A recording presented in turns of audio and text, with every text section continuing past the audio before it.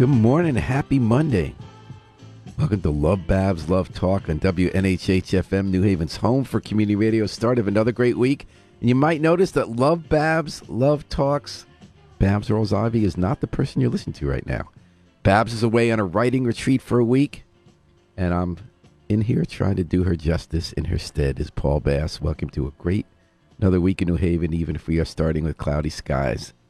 And we got a lot to talk about this morning, including at this count 2 bank failures in 3 days. And what that's going to mean, we're going to have the State Bank Commissioner, George Perez. He's scheduled to come on at 9:20 to talk about what that's going to mean for us in Connecticut, as well as what are some of the banking issues that we face right now. But first, I want to talk about the other big story this morning, which is the Oscars. And Everything Everywhere All at Once took 7 Oscars last night. And a man who knows more about movies than anyone else in town, Arnold Gorelick, is joining us here in the studio. Arnold, welcome to Love Babs Love Talk on WNHH-FM, and thanks for joining us. Oh, I'm flattered to be invited. Thank you. And Arnold, as everybody knows, used to run the Madison Arts Center for 2 decades, right, Arnold? How many years did you run it? 22 years. 22 years, and before that... Well, you can subtract COVID, I guess, but including COVID, it's 22 years. Mass Arts, which was definitely the premier cinema spot in the state. And before that, he was the welcoming presence at York Square and made that the premier cinema spot in the state. And Arnold's going to help us break down the Oscars. So, Arnold, you did watch the Oscars last night. I did. And did you watch them at a bar with all sorts of people? Did you watch it cut up at home? Or? No, I watched them in my attic where we have the TV, and I watched it alone. My wife had no interest whatsoever. So here I was. So how was it, Arnold? What'd you think? What's the big takeaway from last night's Oscars? There's a part of me which doesn't take the Oscars seriously. What it fundamentally is advertising, and promotion.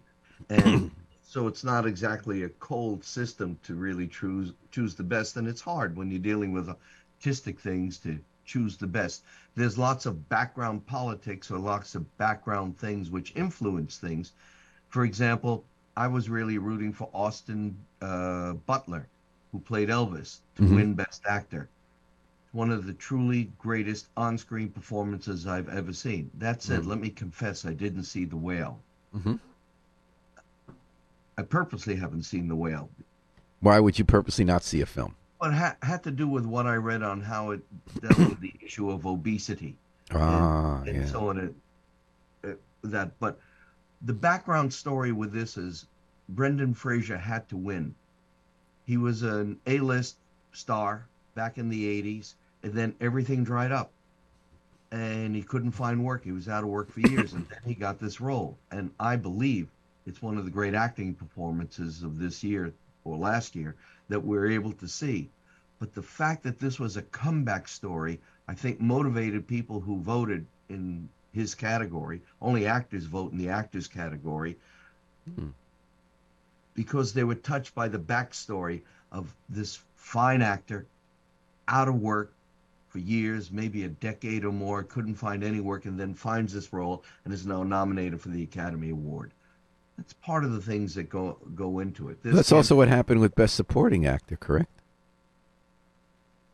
That wasn't the same story. The guy had a great career, and then he hadn't get anything for a long time. But no one was back. invested in his career. No one heard of him before. Brendan Fraser was a big star. Right. Good point. So there wasn't that collapse. It was nobody noticed.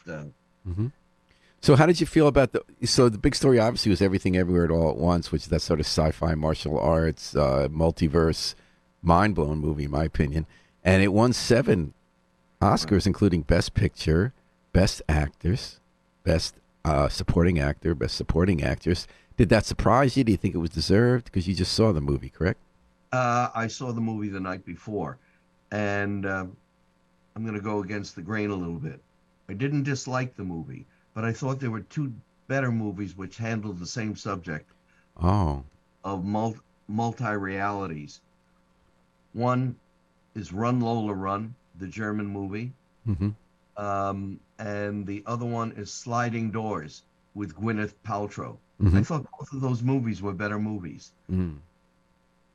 I thought that Everything Everywhere All at Once was overstated and overstimulating. what I admired about the movie is because I love the medium of movies so much. There are certain things that only movies can do. Well, Everything, everywhere, all at once could have only been a movie. Can't that's be a true. And story. one thing that really interested Can't be a, me, now, by the time you saw it, Arnold, you kind of knew what to expect, correct? Even though you that's can't, correct. there's so many scenes you can't. When I saw it back in the theater when it opened, I had no idea what it was going to be. So here I'm watching this thing. What's this, martial arts? It's kind of weird. Or was this like one of those art house movies about a Chinese immigrant family at the Laurentian? And then all of a sudden it's going off the rails in these really kind of exciting, fun ways. And by the end, it was interesting to me how there were five storylines at a time with every scene by the time they Right. established that.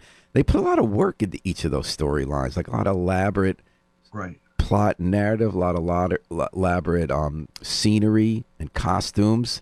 What'd you think about that? Is that part we thought was over the top? Because I enjoyed that over the top part. You think it was over the top? They had stuff like, hot dog faces and dildos and all that kind of stuff. No, first of all, I didn't understand about the hot dog finger. I, I just didn't understand what was necessary about her, what it did. But I just thought that that everything was coming at me too fast, Mm. too densely, and my emotions weren't catching up with it. By the way, I've always had a crush on Michelle Yeoh. Uh-huh. So Well, it's I really, an interesting thing. It's about too fast, too much, because that was definitely their point, right? yeah, I mean, the part that got me the most as a dad was when they're the rocks, and the daughter rock tries to keep getting away from the mother rock and then falls right, off the cliff. I right, just thought brilliant. I don't know. Yeah, right. yeah, yeah. But it's the kind of movie, I Arnold. know. I don't know. You saw the movie a couple days ago. It stays with me months later. That doesn't often happen with Oh, movies. it's going to stay with me. The imagery, it's powerful. There's no question about it. But But you think it didn't deserve 7 Oscars? no, I can't say that. That's what I'm trying to say. I don't take the Academy Awards that seriously. Even when I was working in the business, I like to see what would win. I remember there was only one time that I was really would really be upset if somebody didn't win. And Marion Cotillard played Edith Piaf Uh huh. in La Vie en Rose. To this day, I still think that's the greatest on-screen performance I've ever seen in my life. Mm. She's French.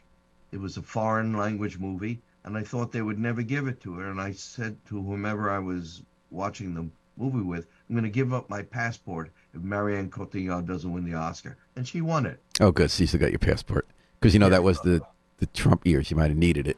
We're talking to Arnold Gorlick, who knows more No, it about. wasn't the Trump years. This Oh, was in the 90s. oh, okay, okay. So No, yeah, not the Clinton. 90s, the early 2000s. Okay, so it's, Something like you that. got the early Bush 2006 years. or 7 or something like We're that. talking to Arnold Gorlick. Until recently, he started and he ran Masson Art Cinemas, and he's the most knowledgeable guy in movies I know. Lives in Westville, and we're talking about the Oscars. You talk about the Oscars, you can't take it too seriously. You said it's an advertising vehicle for the industry. It is a national touchstone. Do you think it's true that it's still one of the few cultural moments like the Super Bowl?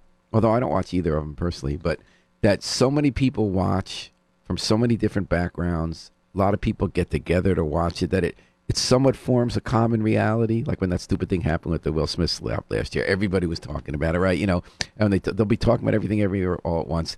Do you think there's some value in that, Arnold? And do you think it's true that the Oscars remains a cultural touchstone, something that brings a lot of people in our nation together around a common event and story?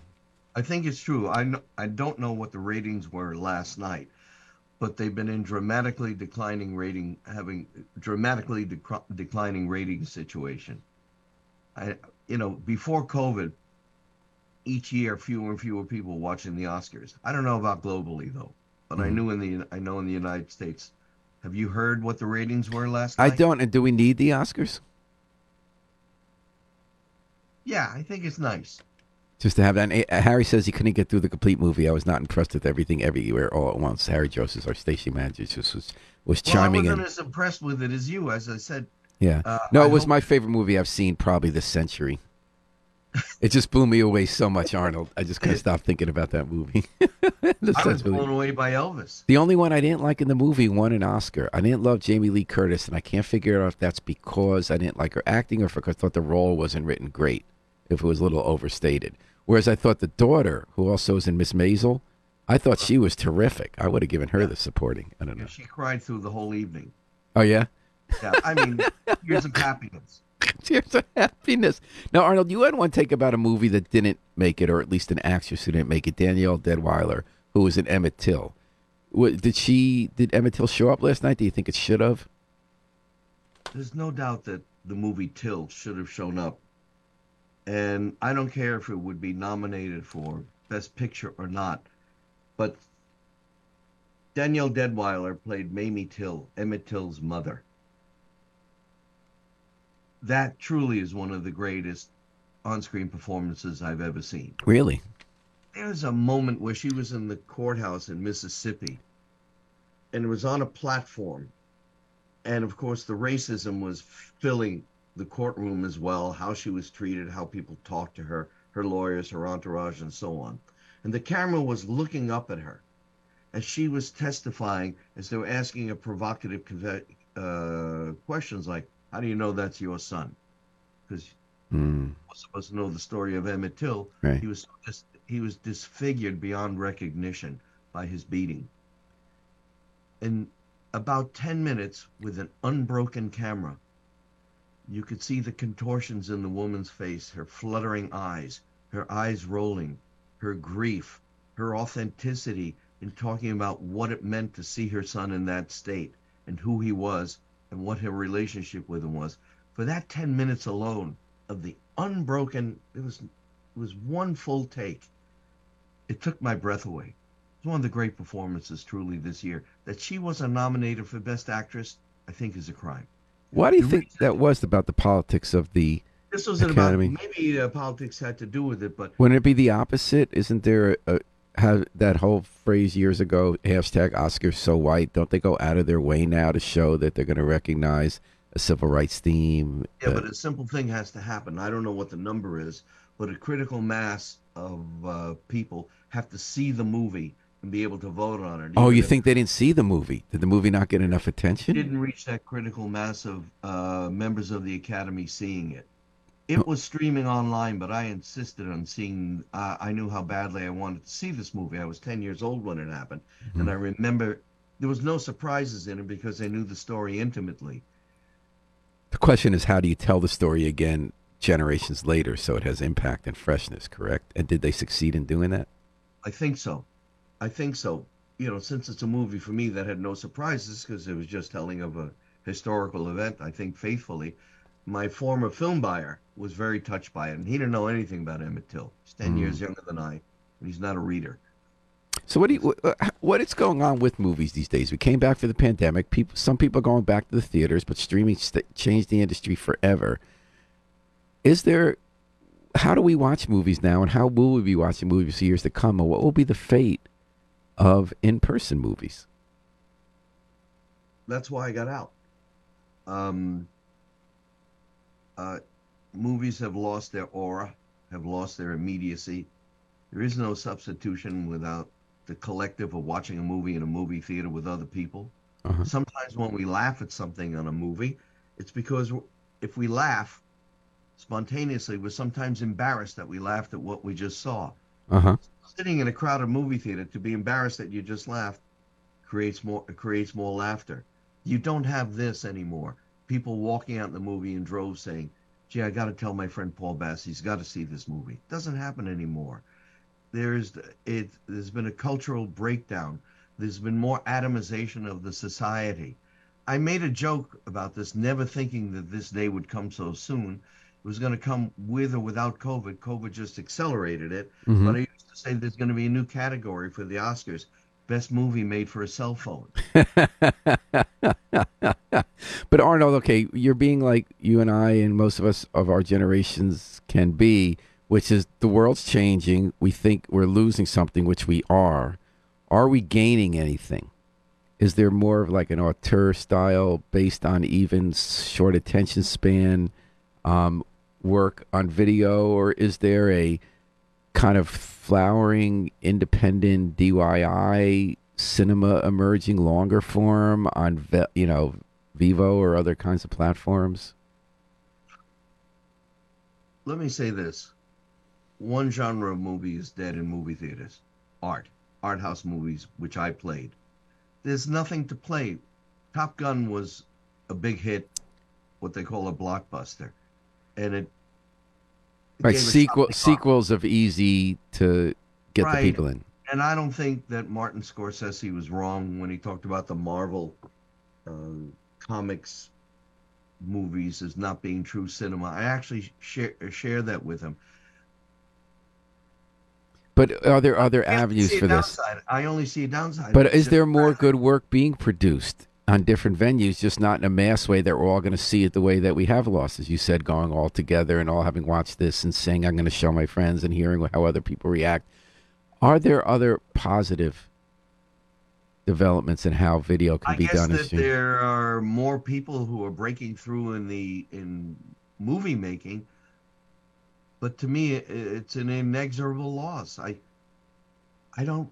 I'm not questioning whether it's an exorable loss. I'm just asking, will there be positive for like people who don't have the means, who wouldn't have broken into Hollywoods before, who, unlike Robert Townsend, aren't going to be able to max out their credit cards and get incredibly lucky to make, what was it called, Hollywood Shuffle, right? Like that Hollywood doesn't Shuffle. happen that often. It's very But good. Hollywood for Shuffle. most cases, people now can kind of do, some really talented people with no ins, no training, could probably do pretty good work on their computers and put together.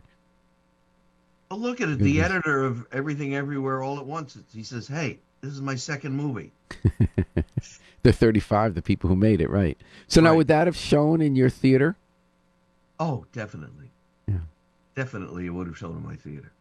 So before I let you go, Arnold, anything optimistic you could say about the Oscars, about the future of new forms of video, or are we just going to say it's all gone to hell and it's over? It's a big loss to me. Yeah, of course. Of My course. Like passion in my life, I'm glad there's a way for movies not to disappear. But Marshall McLuhan even wrote about what it means to look at a television versus a movie screen. Mm-hmm. And the television hypnotizes our eyes. There's natural movement. We naturally scan, according to Marshall McLuhan, anything we look at. We cannot fail but scan. Our eyes move. Apparently, television and its pixelation freezes our eyes where we don't do that scanning and experience a movie as we do in real life when we're looking at something. Television takes something away and numbs us. And The message. what about smaller screens? Is that even more severe? Because that's doing havoc on our attention spans and our connection to other human beings in the natural world. I say every day, I dream about going back to a world before computers and cell phones. It's. I mean, one of the Daniels talked about how fast life is moving, and it's movies take years to make, but the internet is moving in milliseconds. Yeah. And how to keep up with that. It's hard to stop and think sometimes. Right. But I am wondering also. I feel I'm in a state of grief. I'm wondering, Arnold, and this is something I'm not excited about or even happy about, but I'm wondering whether we're actually evolving into different kinds of species, the way we're going to function with continual notification and assistance and monitoring of AI devices. Whether I don't do this, but so many people do it with their heartbeats and their steps and checking their blood sugar levels, but also what you're going to buy, what you're going to watch, what you're going to listen to. When I listen to music now, when we were growing up, listening to the radio, wait to see what come on. I now actually love when YouTube sometimes just plays different music for me based on its algorithm. But there's also something a little scary about it. Yeah, what's scary about that is you don't discover something new. Well, I do actually. I've discovered more new music because of that than I probably last year than I had in the last 20 years. Well, so, Netflix, based on what you've looked at, offers you narrow choices based on who they think you are already by an algorithm. Right. It's playing towards you. So much of it works on short attention spans. They know that exciting you, making you angry, or high emotional things, it doesn't make you more thoughtful where there are complex things to think about. I agree with that.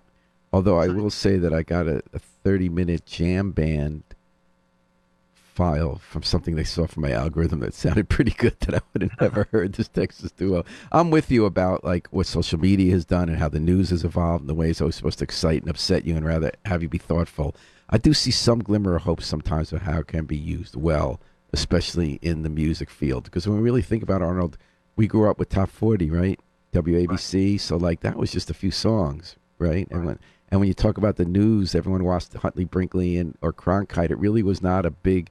People long for those days where we watched the same thing and trusted it, but there's also the other side that you didn't get to hear as many variety. And now it's Tower of Babel with so many different voices competing, and it becomes a clamor, as you said. It becomes appealing to us not to think, but to just react quickly. Right. But I do see possibilities, and I see it in video too. I see possibilities for voices to emerge throughout the cracks. You know, when you did art houses, that wasn't mass market. It got to be, right? You were ahead of your time, and the formula you hit on became a good formula. At the risk of flattering myself, is distributors. I'm talking about big distributors. Sony, Warner's would call on me, my film buyer, the theater, to open a picture. Let's say Finding Forrester or something like that. Do you have a screen for us on January 24th? Why? We want to open it at the Madison Art Cinemas, and we're prepared to clear the shoreline. Now, I couldn't demand that they clear the shoreline to play the movie with me. They had motivations for that, and that would be off topic to tell you what their motivations were. Mm-hmm. But they were relying on me because the standing of the cinema was so strong that they believed that by opening in the Madison Art Cinemas, it conferred an aura or a mystique on the picture that could establish it in a way that opening it in the multiplexes wouldn't. So I would have it exclusively, sometimes for 6 weeks, and then it would expand as if it was established locally, and so on. They were very stingy with their opening platforms, and I was always grateful and flattered to be part of their first platforms. That's exciting. And what year was that? What year was that, Arnold? Up until 2018. Wow. 2019 it ended. So that was before the pandemic that ended that. And what was the reason? Habits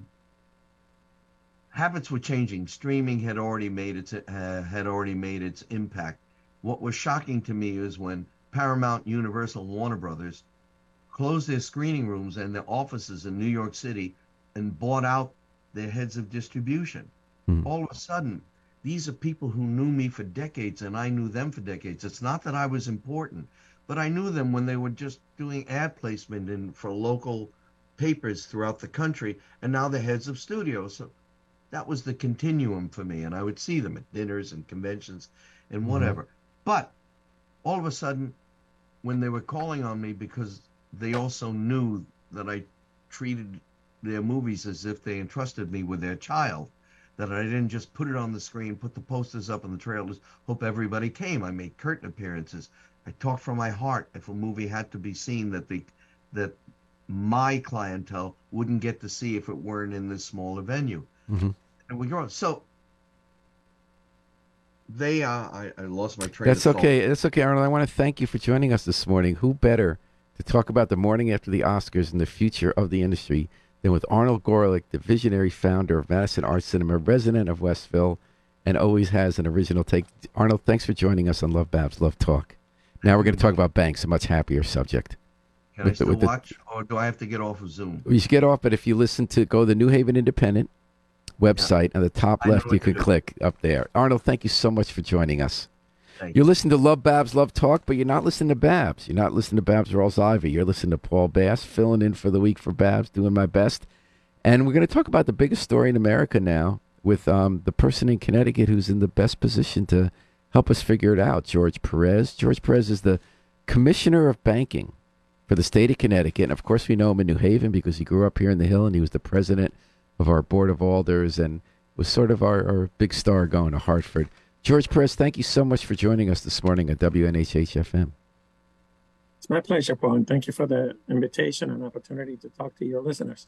And, I'm looking forward. We said you're going to come on one day for a longer interview about all the great work you're doing at the Banking Commission. You are the longest-serving state commissioner, am I right? I think I need one more year. Oh, yeah? Who, in terms of people who are currently commissioners in the Lamont administration? Oh, no. The Lamont administration, I think I'm tied with the DSS commissioner. So what were you referring to? Are you going to be the longest-serving banking commissioner ever? Yes, correct. Oh, not bad, George. When was it? 2018 or 2017 when you became the commissioner? About 2015. Oh, you see how fast years go. Oh my goodness, you look younger than you did, but Must be doing good things for you. So, George, the biggest story now is that twice in the last 3 days, not in Connecticut, but twice in the last 3 days, a bank has failed. We had our second biggest bank failure in the history of the United States with Silicon Valley Bank. This is stuff you know, of course. I'm just filling in the listeners. On Friday, and then a second bank, Signature Bank in New York, failed yesterday. What's the reaction here in Connecticut? What does this mean for us? Well, the first thing I would like to say to people is don't panic. The banks in Connecticut are strong. And the situation that happened in California and New York are much different than what you find in Connecticut. In particular, in California, which is the biggest one, which is the one I'm going to focus on the most. The customer base was primarily high-tech, venture capitalists, fintechs, really big companies. And about 80% of the depositors had more than $250,000 in the bank, which, as people may remember from school or reading in the paper, FDIC only insured deposits up to $100,000, and recently, like 5-6 years ago, they changed that to $250,000. The good news is that the Biden administration smashed FDIC, Federal Reserve, which are independent, but they're considered to be part of the administration, have announced yesterday after around 6:15 that they're going to make all depositors whole. What that means is it doesn't matter if you had $1, if you had, like in some cases, some companies have $3 billion in that bank. The deposits are going to be made whole. And starting today, when the bank opens, they should be able to have access to it, and they should be able to have their online banking and all that. Now, if they walk into the bank and they want to withdraw $3 billion, that's going to be a little hard because no branch keeps that kind of cash at hand. But it should be business as usual because the FDIC and the Federal Reserve, but in particular, it's the FDIC because it's the FDIC insurance, have decided that they're going to make depositors whole.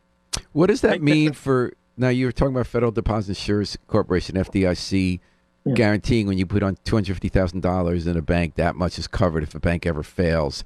And, we do that. We move our accounts around, for instance, at the Independent to make sure that there's not more than that in any one account. Is this going to change the game now, George? Because they're saying that for the Bank in New York as well. They're going to cover people's deposits above that $250,000. Is that $250,000 not going to be a real number anymore? I cannot speak for the FDIC, right? What I can say is, based on what I know, they cannot afford to do it for everybody, right? Because people haven't paid for it. I think, and I was in several meetings over the weekend where this stuff was discussed, not necessarily with the FDIC, but with other banking commissioners and the Conference of State Bank Supervisors. The main reason they're doing this is, and the big difference from now to 2A is, they're not going to make shareholders and investors whole. Those people are going to lose their money. So that's a big difference. Second, they expect that they're going to sell the bank in an auction, and they're going to generate enough money to be able to cover for the cost, right? So it's going to come out from the insurance fund. Because the bank is so big and has assets, they feel they're going to break even, if not actually make a little bit of money. There's no guarantee of that, right? If that doesn't happen, they already announced that if the net proceeds of auctioning the bank or breaking it up into little pieces and selling specific assets don't generate enough net proceeds, then they're going to issue a special assessment to the rest of the industry to make up for the difference. Gotcha. So this is a quote unquote one-time exception for those two, namely because not so much because investors are losing everything, as they should, because they took a risk, right? And they made decisions and they made their own decisions, right? But because of the impact it was going to have on the depositors, especially like in the case of Silicon Valley Bank, there were so many large depositors that they will put them out of business if those deposits were to be lost. Now, your first point was don't panic because you don't want people to be doing around the bank. Right. Everyone's obviously scared about that today. Joe Biden, the president, is going to make a statement because he wants to calm people. So it's true that Silicon Valley Bank was so different because it was mostly startups and tech and fintech, and yes. Most of them had more deposits over $250. But if I'm not mistaken, you know so much more about this than I do, George. It was a combination of factors that led to that bank's collapse, right. Including that interest rates went up so fast that in the past, interest rates go up slowly, so depositors don't all take their money out of banks to get more interest somewhere else, right? And now that bank was actually paying high interest rates. Oh, they were? Okay. So that wasn't a factor there. No, interest rates was a factor, but for a different reason. This is a bank that grew real fast in the last 6 to 8 years because of the fintechs and the high tech companies, right? And what they did is they took the money and invested it in U.S. bonds primarily. Other investments, but a lot of it U.S. bonds. But they did that 2-3 years ago when the rates were lower, and the average yield in the portfolio was 1.79, which was a good yield back then when the prime rate was 0, right? But today the prime rate is 7.75. On Friday, the 3-month T-bill was 4.89. The 1-year T-bill has been going back and forth between 4.9 to 5.18. So in today's market, that yield 1.79 is no longer good. If they would have held those bonds into its maturity, they would have collected back all their money. They would have not lost any money. But what happened was, because they were having cash flow issues, and some real famous big time brokerage firms were starting to recommend that people withdraw the money. On Thursday alone, $42 billion withdrawals were done in the bank. Wow. They ran out of cash. And when they try to sell their bonds, so what they did is to come out with cash, they try to sell part of their portfolio. Because they were selling it early and the rates have gone up and their yield was so low, they sold it at a $1.8 billion loss, which only made the cash flow problems worse. So are there any banks in Connecticut that have that issue of too much invested in treasury bonds? The good news on banks are so small that they will never have that kind of exposure, right? I'll be able to answer that question more concrete later today. We are doing an analysis of that. We're not aware of it. So your preliminary analysis is that we don't have any banks in trouble? No, not in Connecticut, not Connecticut charter, right? And primarily because our market is different, right? We don't have a lot of high techs, a lot of fintechs, right? We're not New York. We're not. And crypto was the problem with Sovereign, correct? Yes. Crypto was big in New York, right? It's also big in California. In fact, one of the biggest company that would have been in big trouble was the 5th largest crypto company in the nation that had almost 26% of their reserve at Savings Bank of Silicon Valley Bank. Yep. Yeah. So yes, that's one of the reasons why I think that the Feds came in, FDIC in particular, to make deposits whole. Are you getting a lot of inquiries? We don't have any those kind of deposit mix. Our deposit mix, like for instance, they had a very few true retail customers, meaning people like you and I as customers, right? Or like the bodega down the corner, or the sneakers shop down the corner, right? And their customer base was really big. Raku, I have a couple of names here. SitRecruiter, all big, humongous companies that were all fintech companies at one time, because they did a lot of lending to those type of entities, which a lot of banks don't specialize in. And we don't have that in Fairfield County with the hedge fund industry? No, the banks that are state charter, don't. How about regional banks that are chartered somewhere else but do business here? For instance, I go to Key Bank or. I don't regulate them. That data can be accessible through the call reports, but they're much bigger, right? And they also have a customer base that's much more diverse, right? They don't have 80% of one particular industry as customers. That's the key there. It's concentration. The thing that we're learning from this, which is similar to what happened in 2A, that's the only thing that's in common, is concentration risk has not gone away. And as regulators, we need to do a better job in cracking down when you have an entity that has that kind of concentration. In fact, to be fair to my colleagues in California, they try to do that. And that bank and other banks went to Congress and tried to say that we're being too mean, too tough, and that we should be more lenient. Senator Tom Scott took up that call for them just 2 days ago. Did you see that? His timing wasn't very good. George Perez is the state banking commissioner. So it's a big day for you, George, isn't it? I would imagine that your office is fielding nonstop inquiries from the public. You said you're putting together an assessment of our banks just to reassure people. I hear you very loud and clear, telling people don't panic. We're not going to have bank failures here. You don't want people running on deposits. What's your day look like? What are some of the steps you guys are going to take? Well, besides a couple interviews like yours, you're the first one. Thank you. At 1 o'clock, I'm going to meet with all the CEOs in Connecticut, not only state charter, but national banks like the Bank of Americas and so forth. Now, in that one, I don't expect the CEO of Bank of America to be in this meeting, but the regional president, where in the state charter ones, all the presidents and the chief financial officers will be in the meeting jointly with the Connecticut Bankers Association. And part of that is to go over the announcement, to make sure, and to hear anything that we hear out there, and to make sure people are not panicking, right?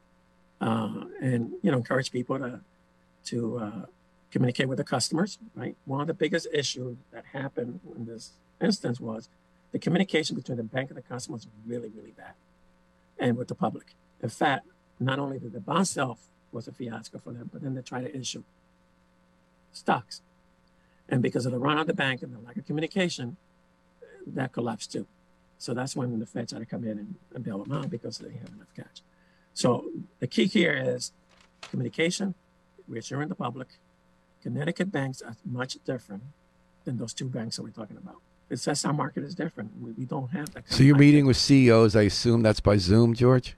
Yes, it's all going to be done by Zoom. And you're meeting with them just to get information from them and to spread the word about your concern about keeping communication lines open with customers. I hear you saying that your staff is just renewing its assessments of the state of the banks. Anything else going on today? Are you fielding a lot of calls from just everyday consumers? To be honest with you, not one single call today. Really? From any consumer. Wow. Not one. So that's good. That is good.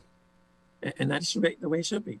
No Connecticut bank has been taken over, and there's no reason for it that I know of for any Connecticut bank to be taken over by the Feds or us or anybody else in the near future. And you remember what it's like to work at the banks and be in those meetings when you're running a bank. So I can imagine that you'll know when you go on this call today what people need to hear. Yes, in fact, not only through merchants, but I actually worked at a bank that was taken over by the FDIC. Oh, really? First Constitution. Oh, yeah. Way back in the day, the Western Bank ended up buying it. I want to say that was the mid-'90s, early to mid-'90s. Yes, that was in the mid-'90s. And I remember that they had done a lot of these co-loans where they took equity stakes in companies. Wasn't that one of their big mistakes? Correct. Yeah. What happens is when a bank deviates from the cookie cut, what I call the cookie cutter approach, right? On mortgages, car loans, home equities, and they start going and specialize in particular fields or really high concentrations. That's when you get in trouble. That's when you tend to have issues. What do you remember from that incident when you were there when you were present at the takeover? Well, at that time I was an assistant vice president, which is the lowest level of management. I have very little to do with what caused the issue. But as an employee, you feel depressed, right? You're going to lose your job, or you could lose your job, right? In my case, the surviving entity who bought it offered me a job, which I didn't take because I didn't want to travel outside of New Haven, so I went with the competition. The other thing is there's a lot of secondary market that gets impacted by this too, right? There are people like United Way, right? Those donations are no longer going to come from those banks, right? They're laundromats, right? And they're grocery stores, they're restaurants that those employees used to go and eat lunch and so forth. Right. So there's a lot of impact that happens beyond the depositors and investors. It was not fun. It's much. Well, I'm glad we got you at the helm to make sure people are going to have a repeat of that scenario in Connecticut. Wish you luck today dealing with the CEOs, helping to reassure the public. And thanks so much for making time, George Perez, State Banking Commissioner, tied for longest serving current state employee on the route to becoming the longest serving bank commissioner. State commissioner, excuse me. Not state employee at all. State commissioner. George, thanks so much for making time. We miss you in New Haven, and we're glad things are going well up in Hartford. All right, thank you, Paul. And have it. Good luck today in dealing with this. You're listening to Love Babs Love Talk on WNHH FM 103.5, live streamed at newhavenindependent.org.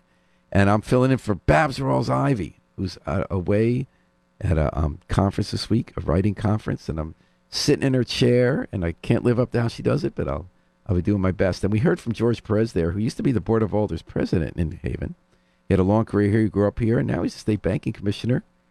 He is tied for the longest-serving commissioner in government. He predated the Lamont administration, and he said he's on his way to becoming the longest-serving bank commissioner in a year.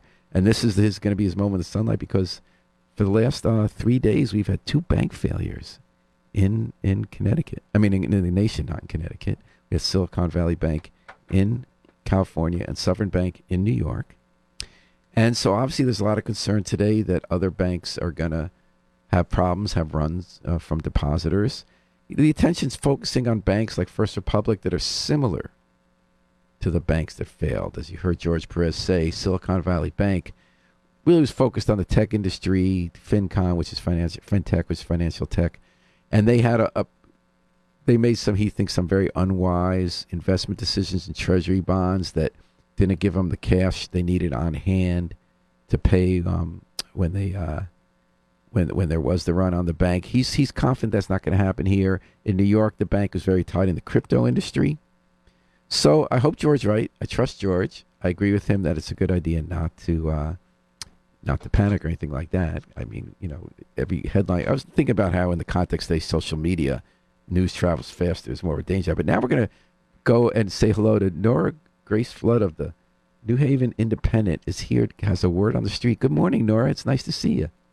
Hi, Paul. How are you doing? Good. Boy, you're in loud and clear. Good job. Oh, good to know. Yeah. I did just get an upgrade for my iPhone. You really did? You just got an upgrade? Yeah.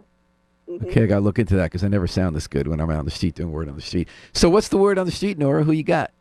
Yeah, so I'm at the Bottle Redemption Centers of America. I think that's the name of this Great site, choice. right off the Boston Post Road. And I've got Suki here to talk to us. So I'm going to turn the camera around and ask Suki, what's the word on the street? The word on the street today is injustice. We're talking about injustice for the homeless in New Haven, and what the city's doing to get rid of it. Yeah. Could we start with what we're doing here today? We are. We're turning in bottles. I go around New Haven every day, collect bottles, bring them in to help support, get heat and food and stuff for me and my husband. And that's what we were doing this morning. It's kind of a look into our life. Yeah. And is this typically how you spend your morning? This is how I spend my morning and usually my afternoons too. Yeah. And tell me a little bit more about that. I know Suki has, she calls it her loop. Yeah, my loop. I do it every day. I go all around New Haven. And there are lots of businesses, people get to know you. They see you, they save bottles for you. They'll give them to you when you come by, and it's just, Yeah. How much time do you typically spend collecting bottles on a given day? I'm there more than I am anywhere else. I think I probably spend an average of 6 hours a day, walking at least, doing this stuff. What area do you cover? I cover almost all of New Haven, from over here on the boulevard clear down to like the green. So wow. I walked everywhere, all over Yale. Good workout. And how many bottles, can we kind of quantify how many bottles you deposited today? I think it's impressive. Well, we would have to look at the tickets, but I mean, if I was the bottle, you'd think $20 today. We did just under $20 for this morning, and that was just, for last night. So I haven't got it. Right. And yeah, can we expand on that idea of injustice? It's a big day. It is. It's a big day for Tent City and New Haven. The city has told us we had to do all kinds of things to stay. We keep doing them, and then all of a sudden they put a 72-hour notice, and today they're coming to kick us out. So we'll see what happens. If we had somewhere else to go, obviously we wouldn't live in Tent City. Right. So. And the background here is that there's an encampment right off El Agrasso Boulevard, where about 20 people without stable housing have been staying for around 3 years. A week ago, the city put notices on all of the tents saying that if the residents did not meet certain standards of, I think, quote, clean living, they were going to shut down the encampment. Suki was one of the big players in actually cleaning up the encampment. She spent 6 hours a day for about a week just clearing debris out of the site. And the city told everyone that they could stay. We wrote an article about the fact that Tent City seemed here to stay. And was it yesterday? Yeah, it was just 2 days ago. The city came back. I was actually out when they came and put the notices on the tents. This kind of blindsided us, but also, certain city people involved, had approached me separately and are trying to get, some of us to leave, Whether that's right, I don't know. Yeah. Can you say more about that? How has the city approached you? What have they offered? Well, they right after that, I guess the publicity was bad. Then no one wants that, so they approached me and my husband and offered to buy us bus tickets out of state if we wanted to leave, but we had to leave right now. You know, and we were supposed to give our answer by today, but today's when it's all going down. So so can you know, if you want to show their support for homeless in New Haven, come down to El Grasso Boulevard. And could you talk a little bit about what's going through your mind? How do you make a decision here? You technically have the option to.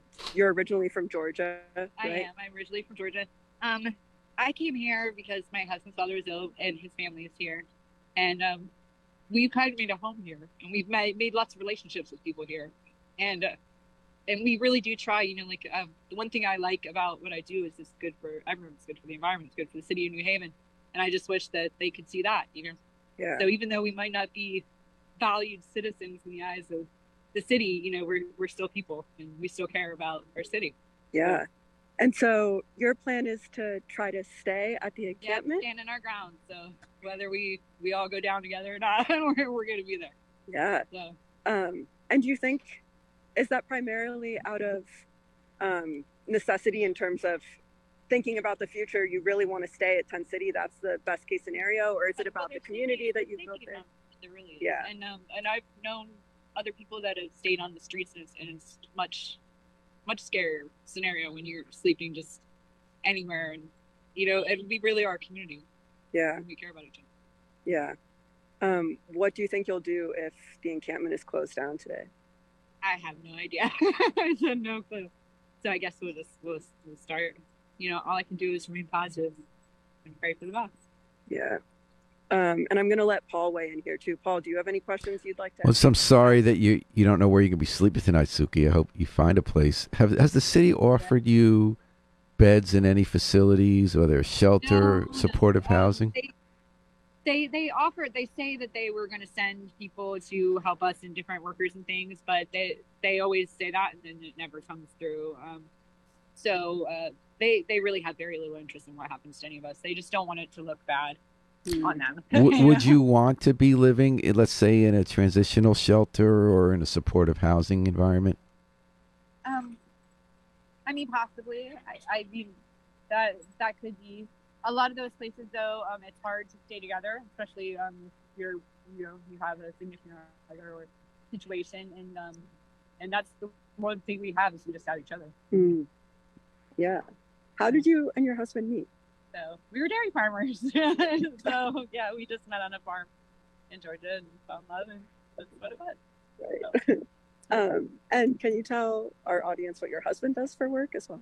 My husband is a handyman. He works at the new TNT smoke shop down there on Congress. He remodeled that whole building. It's beautiful. And he does work all over the city for anybody and everybody. We do a little bit of everything. So. Yeah. And how would you like to see the city treat Tent City?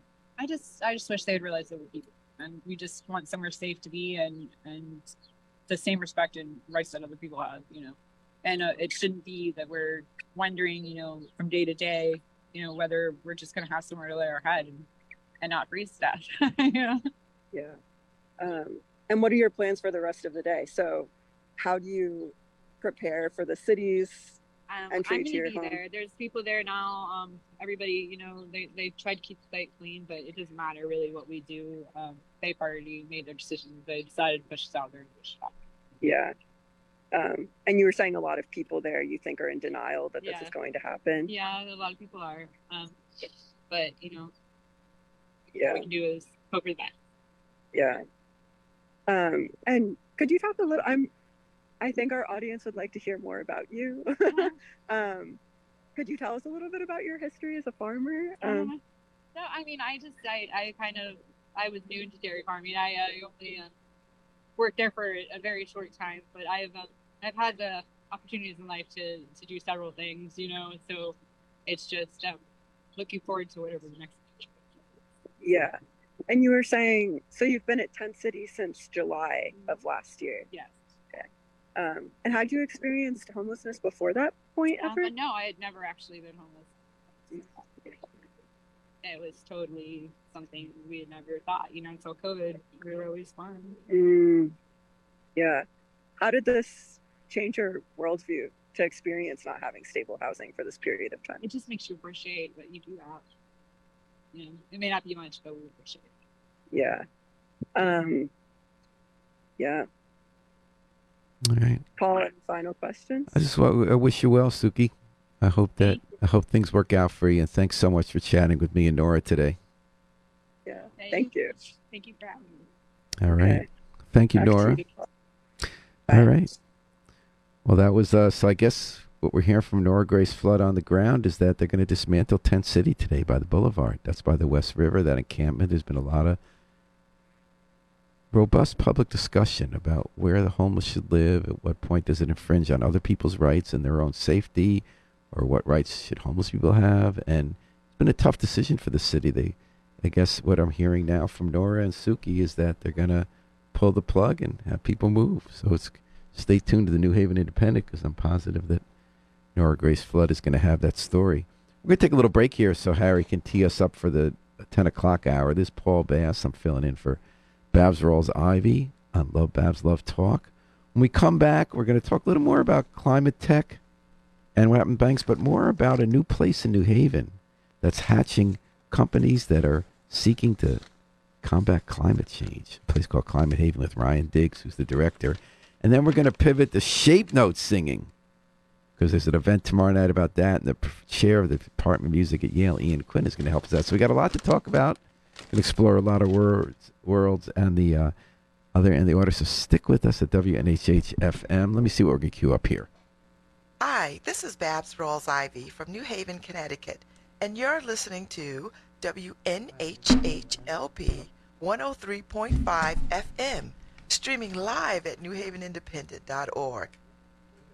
While COVID may not stop a baby's heart, isn't a child with a rising fever, cough, and chills enough to make your heart skip a beat?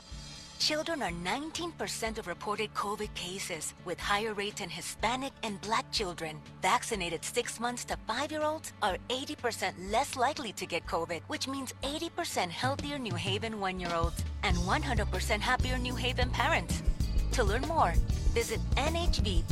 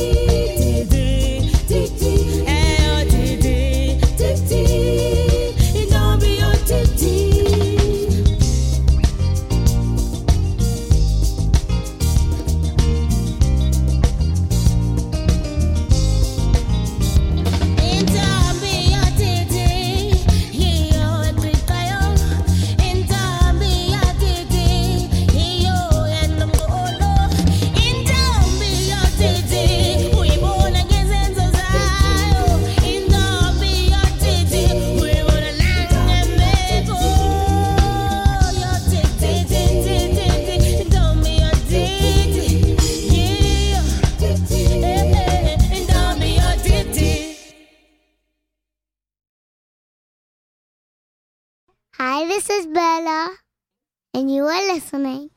W N H L L P 1 O 3.5 F M New Haven streaming live at at www. www. dot New Haven Independent. No, yeah. .org. .org.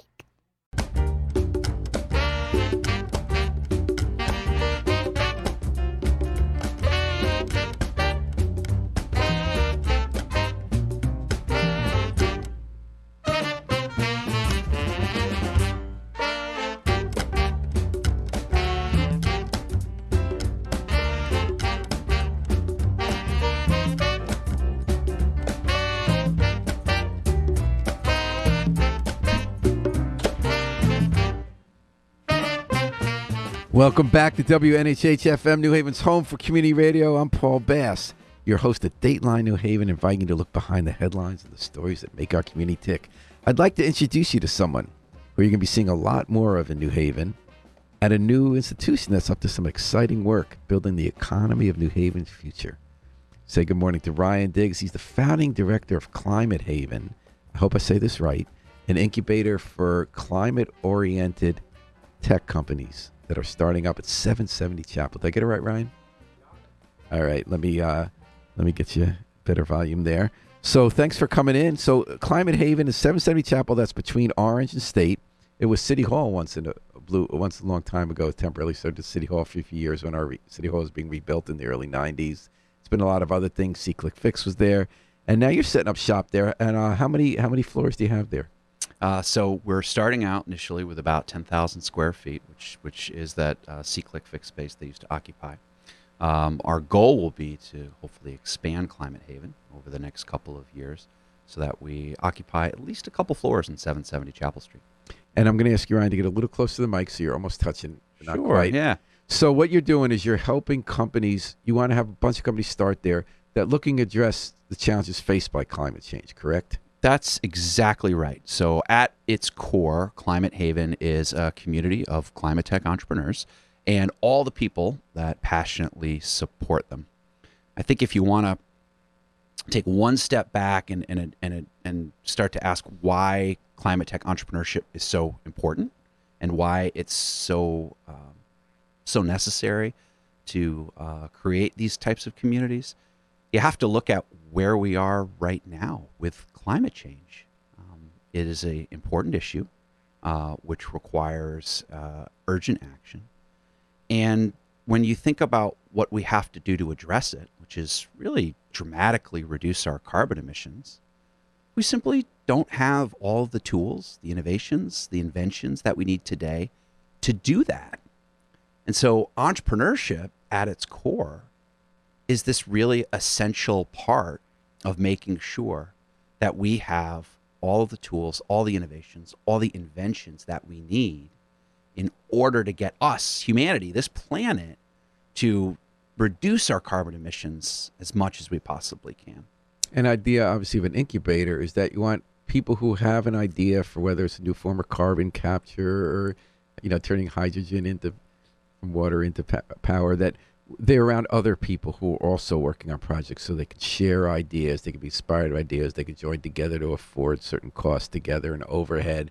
And the big part, obviously, is you're in a city where a lot of research is being done at Yale. And since the Levin administration at Yale in the early 90s, Yale has tried to mimic Route 128, which you're very familiar with in Massachusetts and Palo Alto, with commercializing the research. I mean, that's been the boom with Science Park. It's been the boom with 100 and 101 College Street, which is filling up even before it's done, which is that research coming out at Yale can help found companies that then become job creators in our community and help and address those climate challenges. Is that kind of the idea here? We're hoping to have some of those Yale spin-offs there. Exactly. And there's two important things in what you just said, and they're kind of separate ideas embedded in your description that are worth mentioning. So The first is the value in putting entrepreneurs around each other. Climate tech, as kind of a sector of venture capital, early stage company building, is hard. It's really hard. Often you're building physical things, not just an app, but you're creating some sort of physical construct that's going to support decarbonization. Or more often these days, you're applying chemistry or biology to think about exactly how we can decarbonize. That's just hard work. It also happens to be in sectors of the economy where the incumbents are like supremely embedded in our daily lives. The energy companies, it's hard to overthrow them. And so this notion of climate tech entrepreneurship is one which is tough. Climate Haven isn't trying to make it easy, but what we're trying to do is make it less hard. And one of the ways that you do that is by putting these entrepreneurs around other like-minded people who are doing different things. The companies will be taking different approaches to decarbonization and to scaling climate technologies, but they're doing equally challenging things. And so bringing those people together, allows them to lean on one another. And then you create a density of companies that allow others, those passionate people that support them, the stakeholders in the community, folks that'll help them manufacture their products, investors, corporate partners. It allows them to all kind of benefit from that density of startups that are working together. I would assume, tell me if this is correct, that you're several stages of funding when you have a company. You get startup capital, whether it's a loan from Community Innovations or something, the state quasi-public funding agency. And then when you develop, you need other funders, and you're going to have an ecosystem. You're going to have people who meet each other, who know each other, who refer each other. You're going to be able to tell people about other people. People will trust you. That's right. As a gatekeeper. You already have done this in Massachusetts. So you're a gatekeeper, sort of, hey, I got somebody you might want to know about. And there's still dollars looking for that. Are there any companies yet in Climate Haven or about to come? Are there any? Well, so we're just about to embark upon the process of recruiting companies. We announced our board of directors, announced my appointment last week, and we're starting to get work on improving the physical space. And so we're embarking upon that process now. And one of the really great things about being here in New Haven is that we do get to tap into that very deep well of intellectual brilliance that is at Yale, and all of the research, the really intensive research that's being done, and that. I think gets me to that, to my, what I think is really the second important point there beyond just bringing the entrepreneurs together.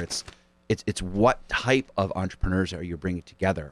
And, we're at a point where we do have a number of technologies, innovations that are going to help us decarbonize a good portion of the way. Solar and wind are examples of two technologies that have really kind of been de-risked over the last number of years. People accept them as just kind of working technologies that will help us as a species, as a planet, reduce our carbon emissions. That's great. But there's going to be some really intensive research that's going to need to be done. You identified two technologies earlier around carbon capture in instances where we can't, we're still emitting some carbon into the air. How do we capture it and then create something valuable out of carbon? Did you read yesterday in the Times about New York City, the first building they think is going to be more, where they get it from the burner and then they mix it in to make cement? Yeah. At a cement factory? Exactly. That's a perfect example of taking something that, really has just been this awful externality, carbon, and capturing it and creating value out of it.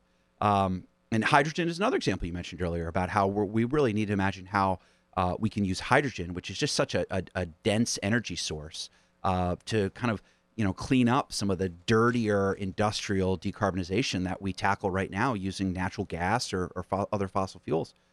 And so you think of a place like Yale, where there's incredible research, great minds, and more of the university is starting to kind of point their research, point their efforts towards climate. And we want to be a place where those entrepreneurs who have taken some sort of breakthrough research and identified and recognized that research could actually become a technology, which could become the bedrock of a company, a scalable company. We want to be a home for them, and we want to be a place where they can go in New Haven, close to campus, but in the city, and build their company here. We're talking to Ryan Diggs, founding director of Climate Haven, 770 Chapel Street, across from Elm City Market. It's going to be devoted purely to green tech, a startup incubator. You know, I'm getting all these vibes when you're talking about. I remember people talking when we started Science Park in 1982. There's the same kind of feel, the same kind of idea of what can grow from there in the ecosystem. And it took some stops and starts, but it happened. And they filled up, and now we got a whole downtown sector in general with tech and a lot of biotech. As I said, 101 Chapel, 101 College, 100 College, and we're probably going to get a new one now in the 9th Square. And it's just thinking about climate tech. Would you say there's a gold rush on among investors, venture capitalists worldwide, to find and fund some of these startups, given that, you know, the EU and all sorts of organizations and national governments are requiring, and city governments are requiring, greater energy efficiency and less carbon? 100%. And is there a way to quantify that, Ryan? Like the number of dollars the market is, or how many? Well, you could quantify it simply in the start by quantifying it in terms of the value of the Inflation Reduction Act. Right. You know, $369 billion of incentives, which the market should then leverage 10 times over in terms of the amount of investments that will be injected into climate and clean technology. So have you been getting bug-eyed at like 11 at night trying to read all that on your computer or your phone, all the fine print in the Inflation Reduction Act to see what you guys are going to be able to go after? Or? Well, the really fun part about the Inflation Reduction Act is that it supports almost all clean technologies, and it supports decarbonization. It really is an environmental bill. It is. Yeah. It is an incredible bill. And if I think back around about my own career, and I think back about some of the different companies I've worked in the clean tech space, just a matter of kind of 7 years ago, the atmosphere right now in terms of the general will that we as a kind of as a country have to accept climate change and kind of meet that challenge head on, the financial interest to see that challenge as an enormous economic opportunity, and the interest, I think, just among folks who want to invest their time. They want to be part of this because they see working in climate technology is something that not only could bring prosperity to them and their communities, but is also going to make the planet a little better place for their kids. I think it's kind of an empowering way to look, a very positive way to look at the challenge of climate change. People can feel despair. The planet's going to, melt, or, it's going to wipe us out, or, the cities are going to disappear. And then when you start talking and looking at real examples of successful technology that have reduced our carbon footprint, that have saved ozone, that you feel you could do something about it. And it's a game changer psychologically as a nation, as a world. I think when we think about we can do something about a problem rather than we have to just accept that we're going to be victims of a problem. It's, climate change is it's a big problem. And to me, it's a moral imperative that we do something about it.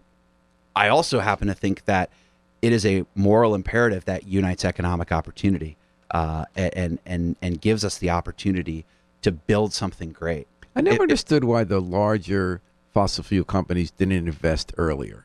Their own research was telling them about climate change before everybody else understood it. We found that from ExxonMobil. And you look at Iberdrola, right, the company that's the parent company of UI, United Illuminating. They've gone so heavily into investments in wind power, both in Spain, they're even trying to do something here in Bridgeport. And so many other companies have, it seems to me, who could have been best positioned to make the money that's going to be made on green tech. It seemed they were kind of slower to the dance, perhaps because they're so beholden to short-term shareholder returns. Do you have any thoughts on that question? Obviously, it's a huge opportunity for entrepreneurs, and there always will be, because like IBM could do certain things with tech over the years, but you needed Microsoft, you needed Google, you needed, Any thoughts on why it didn't seem to be part of the corporate model, except for exceptions like Iberdrola? It's tough to kill the golden goose. I can't blame anybody for wanting to hold on to the golden goose. I think if you look at some of the investments energy companies have made, you're likely to see the European-based companies be more aggressive in terms of the investments they've made. Is that because their governments regulate more? Or? I think part of it has to do because of the governments. I think in the case of Iberdrola, I mean, you're looking at a company that's invested heavily in offshore wind, and Europe just advanced faster in terms of offshore wind development. They invested more in it. They got better at the technology, and you now have the largest offshore wind farms in the world based in Europe. We're lucky now that those companies see New England as a place where offshore wind can develop quickly, and so they're now making investments here. We see more of the European companies wanting to make investments in offshore wind in New England than we see the U.S. companies, that are primarily based in Texas or, out west, wanting to make those same investments. Well, there's been some. It's a tough challenge. They want to be part of an energy transition, but they want to respect and protect their incumbency.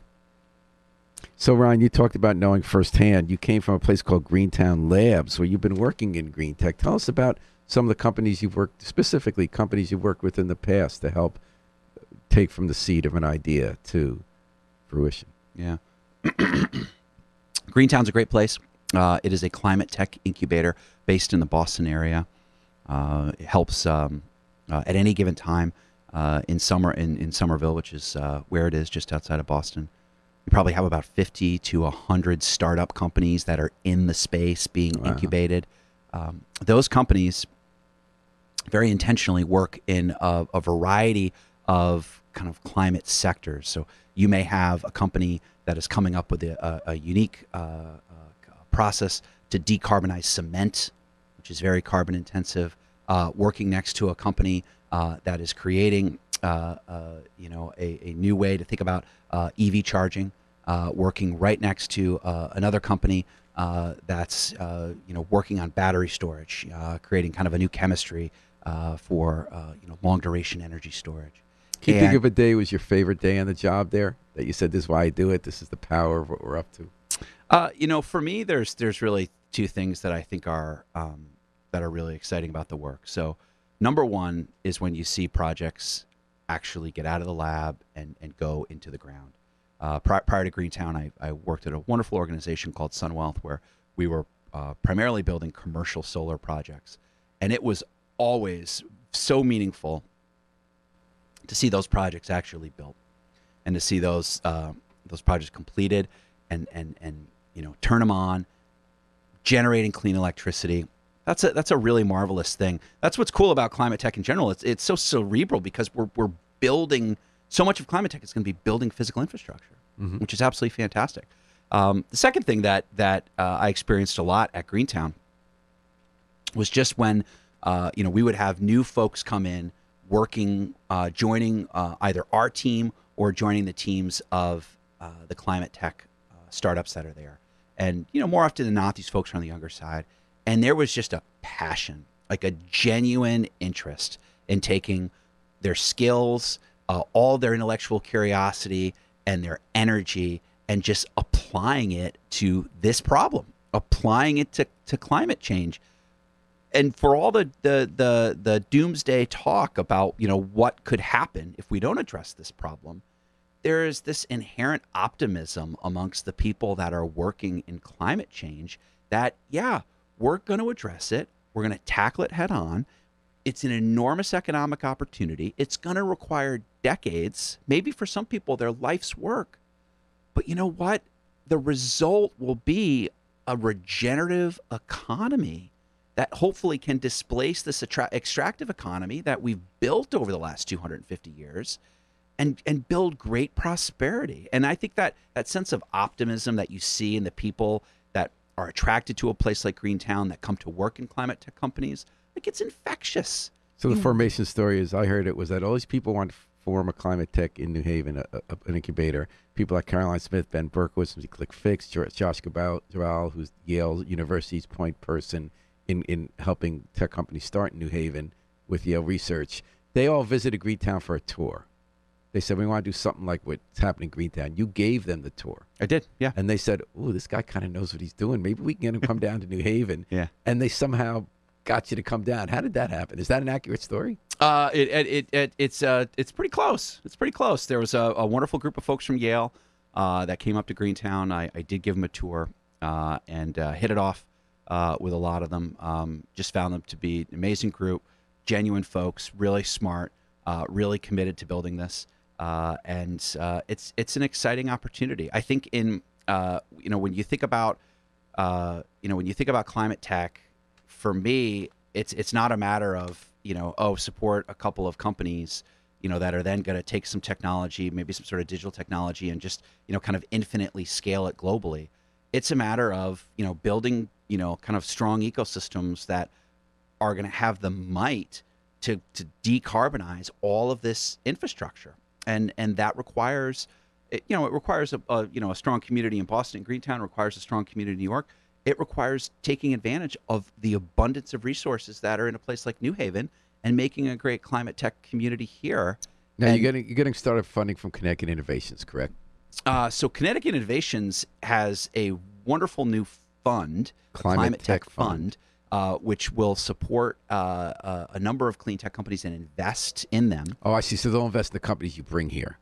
Exactly. Are you getting any money? Like, how's your funding starting? Is it Yale who gave you money to start up? Yeah. So the university's been wonderful in their support, and we're hoping to announce some specifics soon. Other local foundations have been fantastic. Well, I mean, you came saying you opened, so there must be some money. Sure. Yes. Yeah. No. We're getting grant funding as well as some funding, some foundations that we're finalizing, and some private funding as well. And any EPA, federal EPA. Actually, one of the first pieces of funding that we did get was from the Department of Energy. They have a wonderful grant program that supports the kind of development of incubator communities like ours. So it was really nice to see that funding come in for the DOE, and they've been Department of Energy actually has been an incredible force for clean energy development across the U.S. So before I let you go, tell me what a typical day is going to be like at Climate Haven in 5 years at 77 Chapel. What's going to be happening there, and how are you going to spend your day? It's a great question. My hope is that in 5 years from now, we have an incredibly diverse, passionate group of entrepreneurs, potentially somewhere between 30 to 40 companies that we are working with at any given time. That are doing incredibly intensive work on climate change. They could be highly technical companies that, like we talked about earlier, could be developing a novel technology to capture carbon, or it could be companies that are thinking more along the lines of creating digital platforms that allow folks to transact kind of distributed energy on a more efficient basis. And within that community of entrepreneurs, my hope is that there's a great, robust group of people around them. Investors. Well, we've seen it happen before in New Haven. Yeah. And we're going to see it happen again. Climate tech is going to make the world a better place, and in the process, it's going to make New Haven a better place. That's my hope. So, Ryan Diggs, welcome to New Haven. You started last week? Is that when you started? Yeah. I have started up, and we've got our board going, and we got a lot of work to do this spring and summer. Well, welcome to New Haven. And we're going to cheer you on at every step. Awesome. Climate Haven, 770 Chapel. What's the website? ClimateHaven.tech. Easy. All right. Got it. And why don't you hold on tight, folks? You're listening to Love Babs, Love Talk. Paul Bass filling in for Babs Rawls-Ivy. We're going to come back on the rebound, and we're going to be talking to Ian Quinn, the chair of the Department of Music at Yale, about Yale New Haven regular singing, a sacred harp, shape note singing phenomenon that I think we're all going to want to know about. Sit tight. We're going to hear the Afro-Semitic Experience performing I Wish I Knew How It'd Feel to Be Free from the group CD A Plea for Peace. And we're going to be right back at you on WNHH 103.5 FM.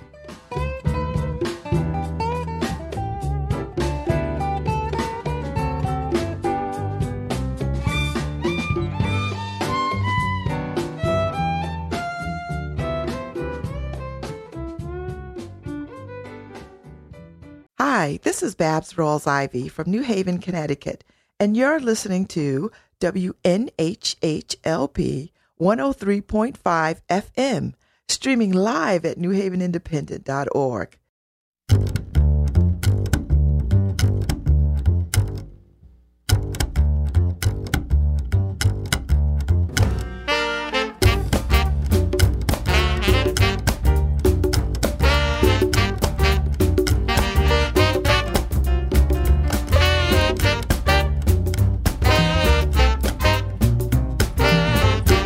Hello and welcome back to Dateline New Haven. 103.5 FM, live streamed at newhavenindependent.org. This is Paul Bass filling in for the great Babs Rawls-Ivy. I got something fun to tell you about. It happens pretty regularly in New Haven, but not enough people know about it. It's called the Yale New Haven Regular Singing.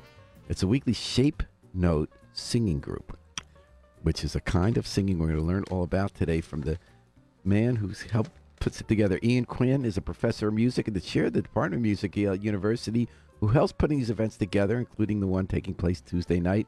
Ian Quinn, thank you so much for coming on Dateline New Haven. Paul, thanks for having me. It's a real pleasure to meet you. Same here. You know, you look so familiar. I don't know why. Have we run into each other? I can't tell. Anyway. That's possible. All right. So tomorrow night at 469 College Street, room 106. That's Beckel Hall, right? Is that what it's called?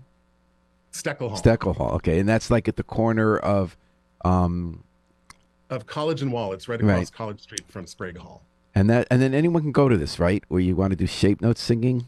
That's right. This is open to all comers. And it's not a concert, right? It's people come and sing, right?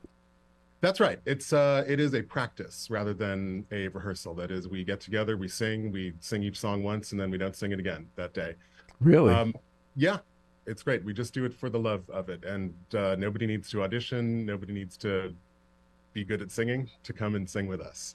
There's a long argument about what it means to be good at singing, right? Like, do you think Bob Dylan's good at singing? He would be a great shape note singer. Yeah. My wife and I have been arguing about this for 40 years. I would argue he's a very good singer, but I would agree. But that's a different subject for another day. So these events that take place, how many people show up to come sing with you guys? Well, the pandemic had a devastating effect on our community because singing in general is one of the most efficient ways of spreading an aerosolized disease. And especially shape note singing, which we do usually in a room with chairs facing the center of the room. Because there's no audience, we're singing only for each other. So we're essentially aerosolizing right at each other. So in the days before the pandemic, we met every Tuesday weekly and had about 20 people there. We're at about 12 right now. We're meeting on alternate Tuesdays, basically, for now. And do you have to do anything different because of COVID? We wear masks in our singing. Is it hard to sing with a mask? It is very hard to sing with a mask, but it is the practice that our community has deemed to be. And it's better than not singing. We take a break in the middle, and usually somebody's brought some baked goods, and then we take off our masks and have a good chat. Now, we're singing. It's been a long time since I actually attended a shape note session. It was at Wesleyan with a guy named Neely Bruce. Does that ring a bell to you? I know Neely well. He's still up at Wesleyan. It was very good. And so let's tell people what shape note singing and sacred harp singing. So shape note singing, you mentioned it's sometimes synonym, sacred harp singing. That is named after a book, which I'm holding up to my camera here, The Sacred Harp. The reason we call it shape note singing is if I just open it up to a random page and hold that up to the camera, you can see that the notes on the page there are printed in different shapes. And those shapes correspond to the syllables fa, sol, la, and mi, which you might recognize from do, re, mi, fa, sol, la, ti, do. And they help people kind of learn to sight read without ever really learning music notation. It's like a set of training wheels for music notation. Could you put it back up for a second? Sure. It's going to be a different page now because I was just at a random page. So, like, in other words, I see one, like the 6 stanzas in there. I see the G note, 3/4 notes, and then something that's shaped differently from usually seeing notes being shaped. Is it a mix of notes the way they're usually drawn and not? Like, why someone who doesn't know music, how would they have the corresponding cue from someone who would know that as a G note? So the shape note system allows you to look at a page like this. I'm just going to keep holding it up for a minute. And you can see that the notes come in 4 shapes. There's the round shape that is the usual normal note shape. And that means that note is going to be called sol when we sing it. There's also a triangle shape, which we call fa, and a rectangle shape, which we call la, and a diamond shape we call mi, because diamonds are for me, we like to say. And those help us, as we're sight reading, a singer doesn't really need to look at the clef and the key signature and the staff and the bar line and everything. They can just look at those shapes, and the shapes will tell them what note to sing. And there's a kind of automatic process that helps people learn to read this music very easily. And that's why the culture of shape note music is to be open to all comers. Especially that is so cool. And is it operate on two systems? Do those notes still appear where the notes would be for someone who wants to play it on an instrument or sing it? That's right. So if you already know music notation, it's actually a little bit more confusing because you have to add something on top of it. If you don't know music notation, you kind of have an advantage. And I've noticed now that when people lead group singing, at least in Jewish settings now, there's this whole tradition of when they're trying to teach you a melody for group singing of without written music is you put your hand up where each note would go. Is that at all analogous to this? Did that grow out of that? Is that a more recent? They're both, they're similar systems. There was a famous Hungarian composer and pedagogue by the name of Zoltan Kodály, who was a big popularizer of people singing do, re, mi, fa, sol, la, ti to help learn to sight read. But he also encouraged people to have hand signs that correspond to that moved up and down. So those are two kind of musical practices that tend to travel together. And how do you deal with major and minor keys? How do major and minor keys figure into this? The major scale starts on the note fa, sol, la, mi, fa. The minor scale starts on la, mi, fa, sol, la. Okay. And then harmony is a big part, if I remember correctly. How do you get harmony working when you bring 12 or 20 people into the room and some of them haven't seen the song before? Do you have them do different parts? Is it like a round? So the music is always in parts. It's in usually 4 parts, occasionally 3 parts. The melody is always in the tenor part. This is kind of a holdover from 500 years ago in European music. So newcomers are often encouraged to sit in the tenor part so they can sing along with the melody. But women with a low voice tend to gravitate to the alto part, which is a part all of its own. Men with a low voice tend to gravitate to the bass part. And people just learn their part by singing next to people around them who have known the part or people are sight reading. And it all just comes together. We don't worry about it too much, but we don't practice. That's the point. So am I right that harmony is central to this? Part of what gives it the magic? And is that part of what gives music magic? And we think, well, why do we have music, right? You're a music professor. Why do we have music? What role does music play in societies in helping us feel more human, connect to each other, understand our existence, and explore our existence and experience it in ways that are different from the rational? Is harmony key to that in connecting us and taking us to a different level? Harmony is absolutely key to that. One of the, I think, of the many things that are wonderful about music, one of the things you said is the one that's so important to me, is that it helps us connect to one another. And it does that even when we're just listening to music. If we're dancing in a club, our bodies are synchronized as we move together. Harmony is a way of just doing that in a different way, at a much higher level of vibration, by having all of us tuned into each other and listening to the different voices that come together.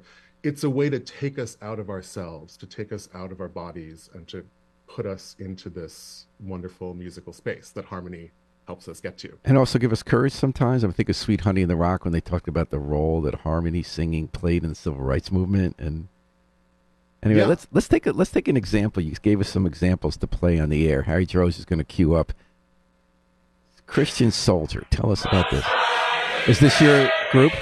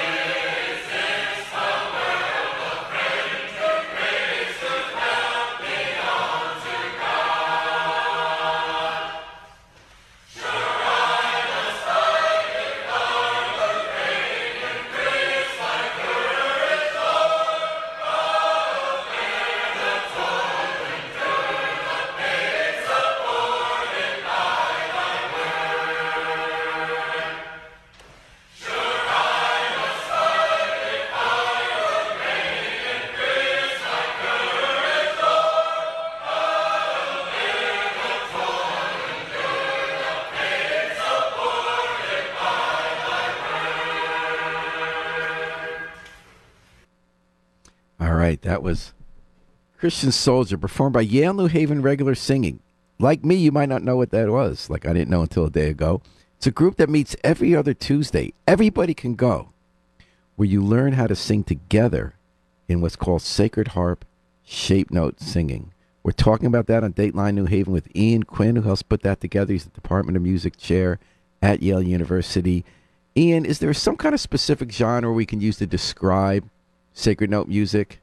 I mean, it's not gospel music, it's not blues music, right? Is there any kind of genre that fits more with it? Some people would call it gospel. It is certainly, it flows out of a tradition of hymn singing that really came to be in the Second Great Awakening, which was a cultural phenomenon that spanned white communities, Black communities, indigenous communities, that would come together at camp meetings and exchange musical practices. And that ferment, that musical ferment, is what is at the heart of shape note music. It's also what's at the heart of Southern gospel and, to a certain extent, Black gospel as well. Tell us about your own history with it. When did you start getting involved in shape note music, sacred harp singing? Well, my mother told me about it when I was very small, and she'd been told about it by a folklore teacher of hers a while back. And I never really thought anything about it until one year I was on sabbatical at Stanford, and there was a singing up in Berkeley. And so I took the 2-hour drive from Stanford up to Berkeley, and my jaw dropped the whole time. A lot of traffic on Wednesday nights.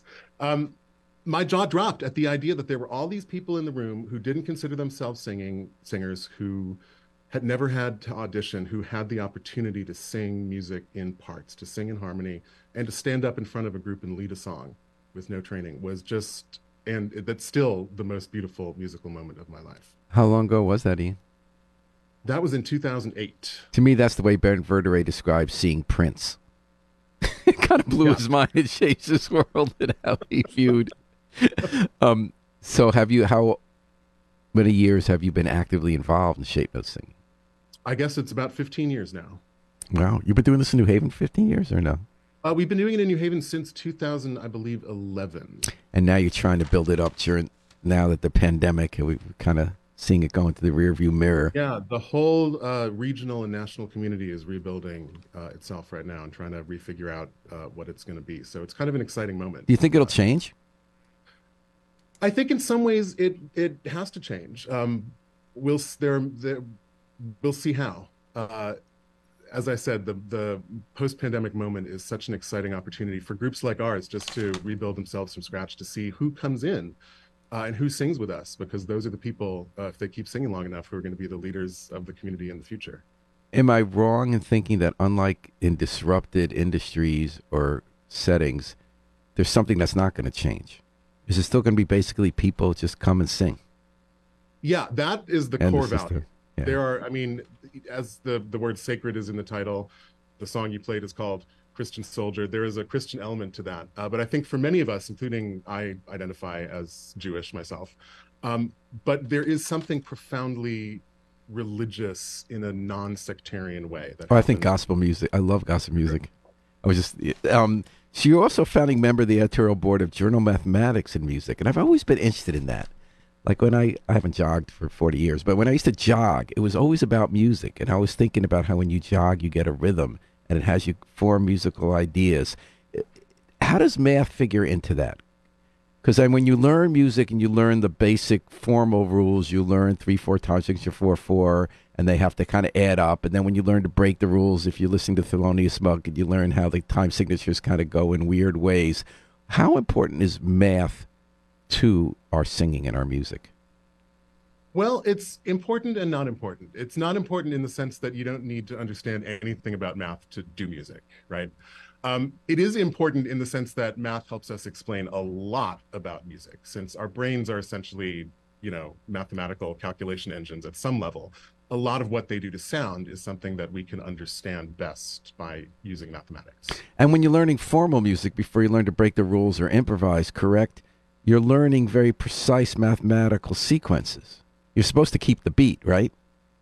Before you change the beat. You're supposed to keep the beat. You're supposed to keep the scale. You're supposed to mathematical thinking helps us understand how at the beginning you hold certain things constant while you discover a proof. And then once you discover you kind of hold other things constant and you make your way up from there. And is that similar with music, the way that we have a structure and that's might be somewhat rigid, and then we use that as a way to break free from rigidity and explore different dimensions you might not have thought of, to say the way with a math proof? Yeah, I think mathematics and music both have that power. And for that reason, I mean, in ancient Greece, in ancient Baghdad, in ancient China, the disciplines of mathematics and music were considered in many cases to be the same. All right, let's hear another example. I'm going to ask Harry Dross, our station manager, to put Winter up. Winter is you recorded this in 2017. It's Shape Notes, and if Harry's here it is from Shape Notes.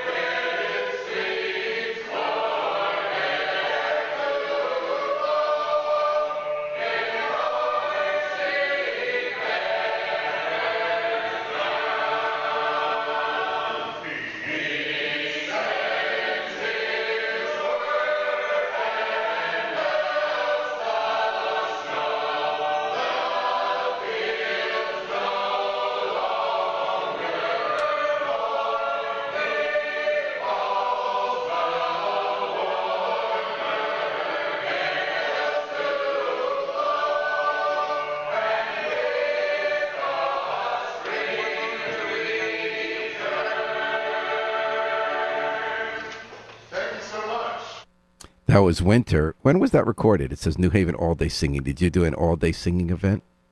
So we do an all day singing every year at the third Sunday in April, which is coming up this year on April 16th. Oh. So this was 10 years ago, I believe. So this was probably the 2013 version. The song we heard earlier was recorded in 2017. We're talking to Ian Quinn. This is an event where people come from all over from neighboring states and come sing with us. Oh, so it's wow. a bigger group, and that's why we get that nice full sound. And we're talking about Shape Note singing, a.k.a. Sacred Harp singing, which anyone in New Haven could come do Tuesday night, March 14th, 7-9 p.m. at 469 College Street. Now, if they're not a Yale member of the Yale community, do they have to bring proof of vaccination? I think they don't have to bring proof. We ask that people be vaccinated. We ask that people wear a mask. All right. We do keep contact tracing information. So we do ask that people. Wow, you're still doing contact. I remember contact tracing back in the dark ages of the early pandemic. Ian, how long has it been that you've been back singing since the pandemic? We've been back singing not quite a year. All right. I think it's the fall. And you're up to about 12 people, but hopefully we'll get a lot more people there tomorrow night. Let's hope so. I'll be in Texas, but you'll be in Texas. We'll have a group of experienced singers there, ready to meet you.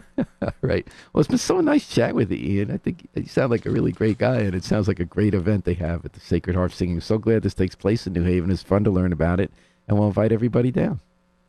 Thanks, Paul. Come and sing with us anytime. And how can people find out more about you or contact you about this?